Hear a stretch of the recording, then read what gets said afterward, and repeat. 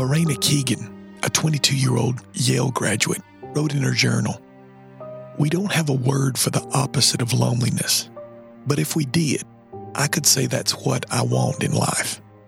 She wrote these words before her life was cut short by a tragic car accident in May of 2012. The essence of such wise words from a life so suddenly taken in death bring to the surface a human need that we all have, the need to belong. It could be said that the opposite of loneliness is a sense of belonging. We are conditioned from the earliest moments of life with a need for belonging. In most circumstances, as soon as we're born into this world, we belong. We belong to a mother. We belong to a father. We belong to a family. We belong to a community. And with that belonging comes a feeling of safety and security, a sense of one's place in the world. As we grow, we search for ever-widening circles of belonging. We find ourselves striving to fit in and be accepted among our peers. The driving reason for this is the need to belong. We search for belonging in career choices and in civic organizations. We search for belonging in a spouse. But life has a way of chipping away at this feeling of belonging. Separations and broken relationships have a way of alienating us, causing us to lose hold of the reality of our belonging. Betrayals and failures, although a part of every person's life, leave us isolated and alone.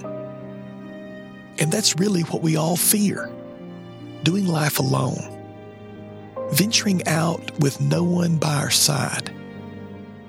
It is completely natural to think that we forfeit the sense of belonging when we go it on our own.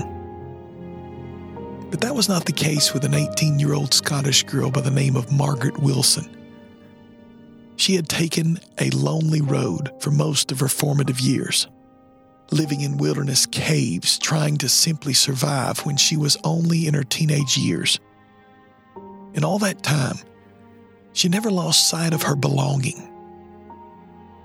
Even in the final moments of her life, when it seemed that all the world was against her, she spent the last breaths of her body boldly affirming that she belonged to only one. I'm Ronnie Brown, and this is Forgotten.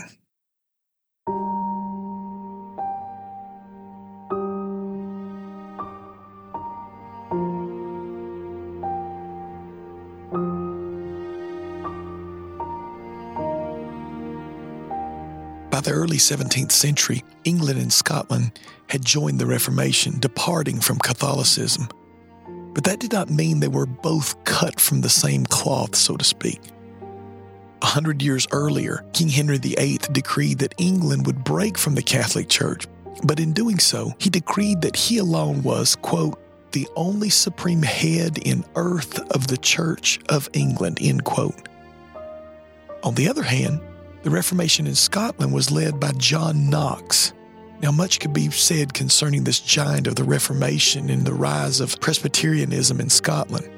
He wielded a power in Scotland that rivaled the very monarchy. Mary, Queen of Scots, is reported to have said, "I fear the prayers of John Knox more than the assembled armies of Europe." But one thing is for certain.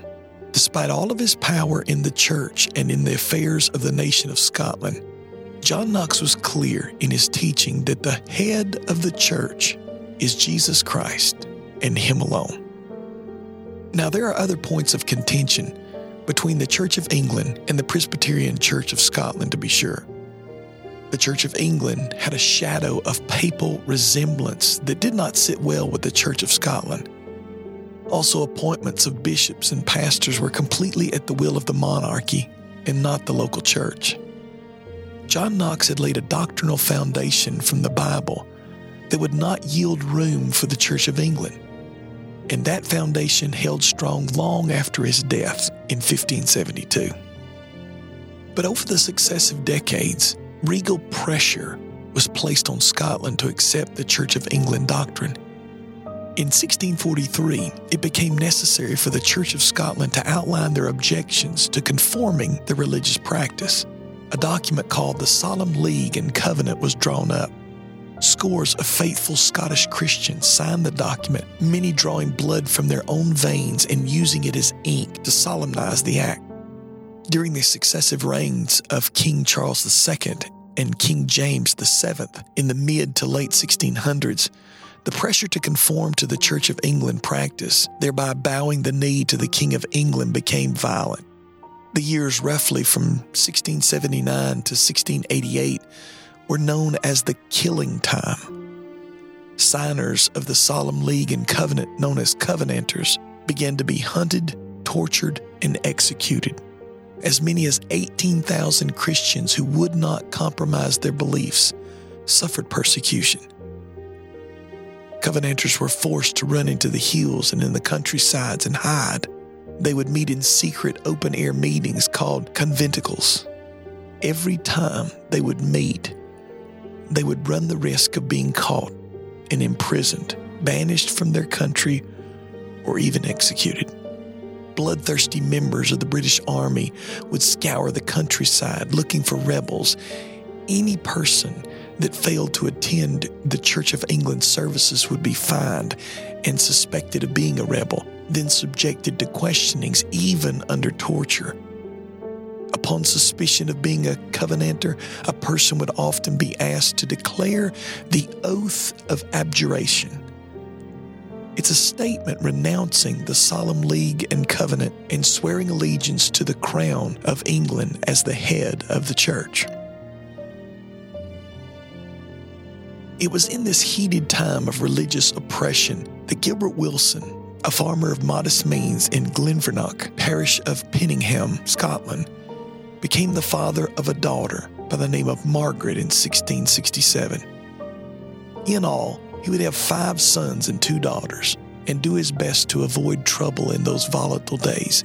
Gilbert Wilson and his wife were dutiful members of the Church of England, willingly surrendering their doctrinal beliefs in order to avoid trouble. But his sons and daughters refused to yield what they knew to be true from the Word of God, choosing rather to suffer the consequences. History tells us that in 1684, an 18-year-old Margaret, her brother of 16 years of age, Thomas, and her sister, Agnes, aged 13, fled from their home into the nearby hills to hide from British troops. There they would hide, living in caves and huts, doing whatever they could to survive. In February 1685, King Charles died, and a new king, King James, ascended to the throne. With the change in power, it looked as though there might be a relaxing of the persecutions aimed at the nonconformists. In the mind of Margaret and her siblings, it seemed to be a good time to be reunited with fellow believers. Leaving behind their hiding places, Margaret and Agnes went down into Wigstown to visit with friends, particularly an elderly widow by the name of Margaret McLaughlin.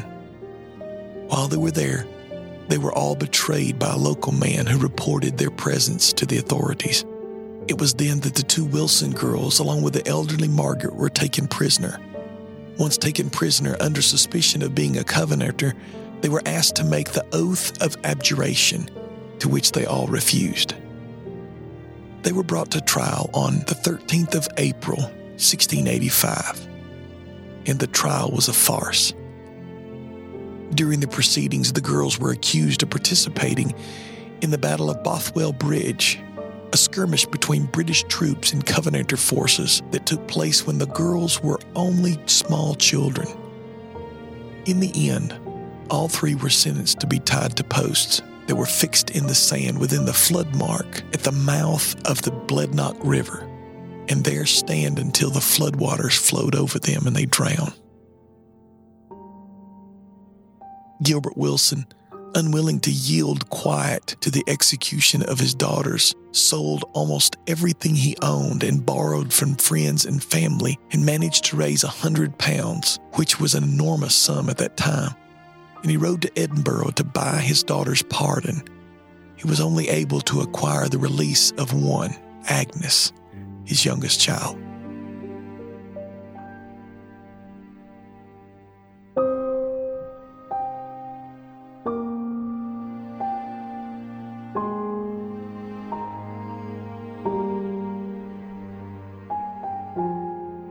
On May 11th, 1685, Margaret Wilson, along with Margaret McLaughlin, were taken to the Bennock River, a tributary of the Irish Sea in the North Atlantic, to have their executions carried out.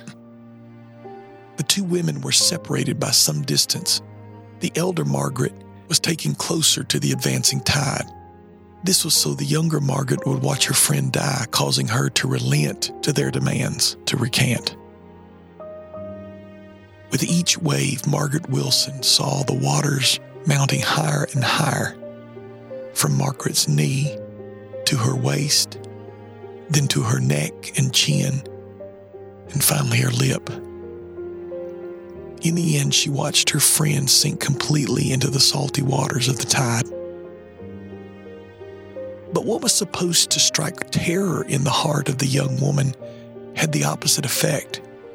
When a heartless bystander, possibly one of the soldiers, asked young Margaret what she thought of watching her friend die, she replied, "What do I see? But Christ in one of his members wrestling there. Think you that we are the sufferers? No, it is Christ in us, for he sends none a warfare upon their own charges." As the tide slowly rose around the body of young Margaret, eyewitnesses testify that she began to sing the 25th Psalm, starting at verse 7, "Remember not the sins of my youth, nor my transgressions. According to thy mercy, remember thou me for thy goodness' sake. O Lord, good and upright is the Lord, and therefore will he teach sinners in the way." Her executioners allowed her hands to be free, binding only her waist to the stake in the waters. In her hand was a Bible from which she read aloud. The cold waters of the Atlantic echoed with her angelic voice as she read from Romans chapter number 8. "Who shall separate us from the love of Christ? Shall tribulation, or distress, or persecution, or famine, or nakedness, or peril, or sword? As it is written, for thy sake we are killed all the day long. We are accounted as sheep for the slaughter. Nay, in all these things we are more than conquerors through him that loved us. For I am persuaded that neither death nor life, nor angels, nor principalities, nor powers, nor things present, nor things to come, nor height, nor depth, nor any other creature shall be able to separate us from the love of God, which is in Christ Jesus our Lord." Moments later, the waters reached her lips and she began to struggle. The detail of soldiers overseeing the execution were commanded to go out to her and to give her one more chance to relent. The guards loosened the ropes enough to lift her head above the water. "Pray for the king, for he is the supreme over all persons in the church," they said. With gentleness in her voice, she said, "I wish the salvation of all men and the damnation of none." The frustrated soldiers thrust her head back under the waters. Drawing her back up, they demanded, "Pray for the king, swear the oath." A broken-hearted spectator nearby cried out to Margaret, "Dear Margaret, say God save the king. Just say God save the king." Margaret responded, "Lord, give the king repentance, forgiveness, and salvation, if it be thy holy will." Her watching supporters suddenly pleaded with the authorities over the execution, "Sir, she has said it, she has said it." But they were not satisfied. It was demanded that she should swear the oath of abjuration or be lowered into the sea, never to return. In that moment, life hung in the balance. She was alone, more alone than any human being could be. With her face pale and her lips turning blue, she said these words, "I will not. I am one of Christ's children. Let me go." With a sneer in his voice, a soldier forced her underneath the water, saying, "Take another drink." And moments later, Margaret's lifeless body swayed with the ebb and flow of the evening tide.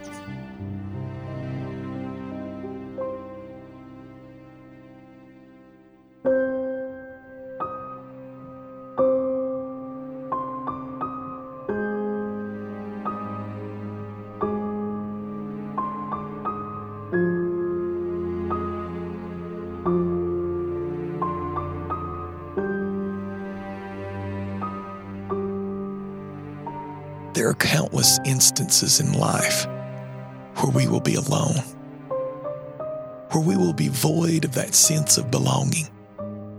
Moments where we will have to do life with no one at our side. Times when it seems like the whole world is against us.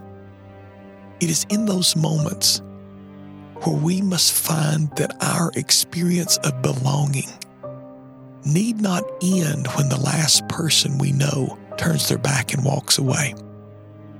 Through the one who not only overcame life, but defeated death and reigns supreme in the heavens, we can belong. Belong in such a way so as to never be truly alone, to always know the security and the safety of being the treasured possession of the living Christ. Through Him, we can say along with Margaret Wilson, I am my beloved's, and my beloved is mine.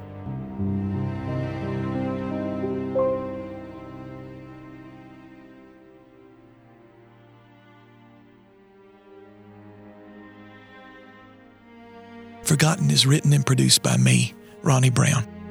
You can find out more about this show at ForgottenPodcast.com. And as always, thanks for listening.